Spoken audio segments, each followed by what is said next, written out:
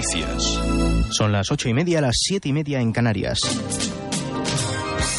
Operación 1 de agosto. Se va normalizando la situación en las carreteras españolas. En las principales vías el tráfico discurre con normalidad. El punto negro más destacado continúa en la localidad orensana de Berín, donde continúan las retenciones. La Dirección General de Tráfico recomienda prudencia y que antes de salir los conductores se informen del estado de las carreteras. Se rompe el tripartito en Vitoria. El alcalde del PNV, José Ángel Cuerda, ha expulsado del gobierno municipal a los concejales socialistas.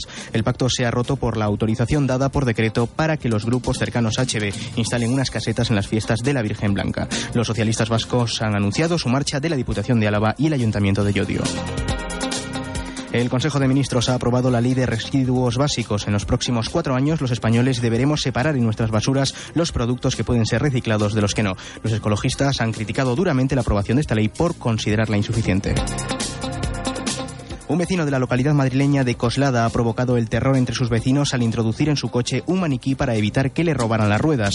Los vecinos alarmados se pusieron en contacto con la policía creyendo que se encontraba una persona fallecida en el interior. Después de varios reconocimientos, averiguaron que se trataba de un trozo de PVC debidamente vestido.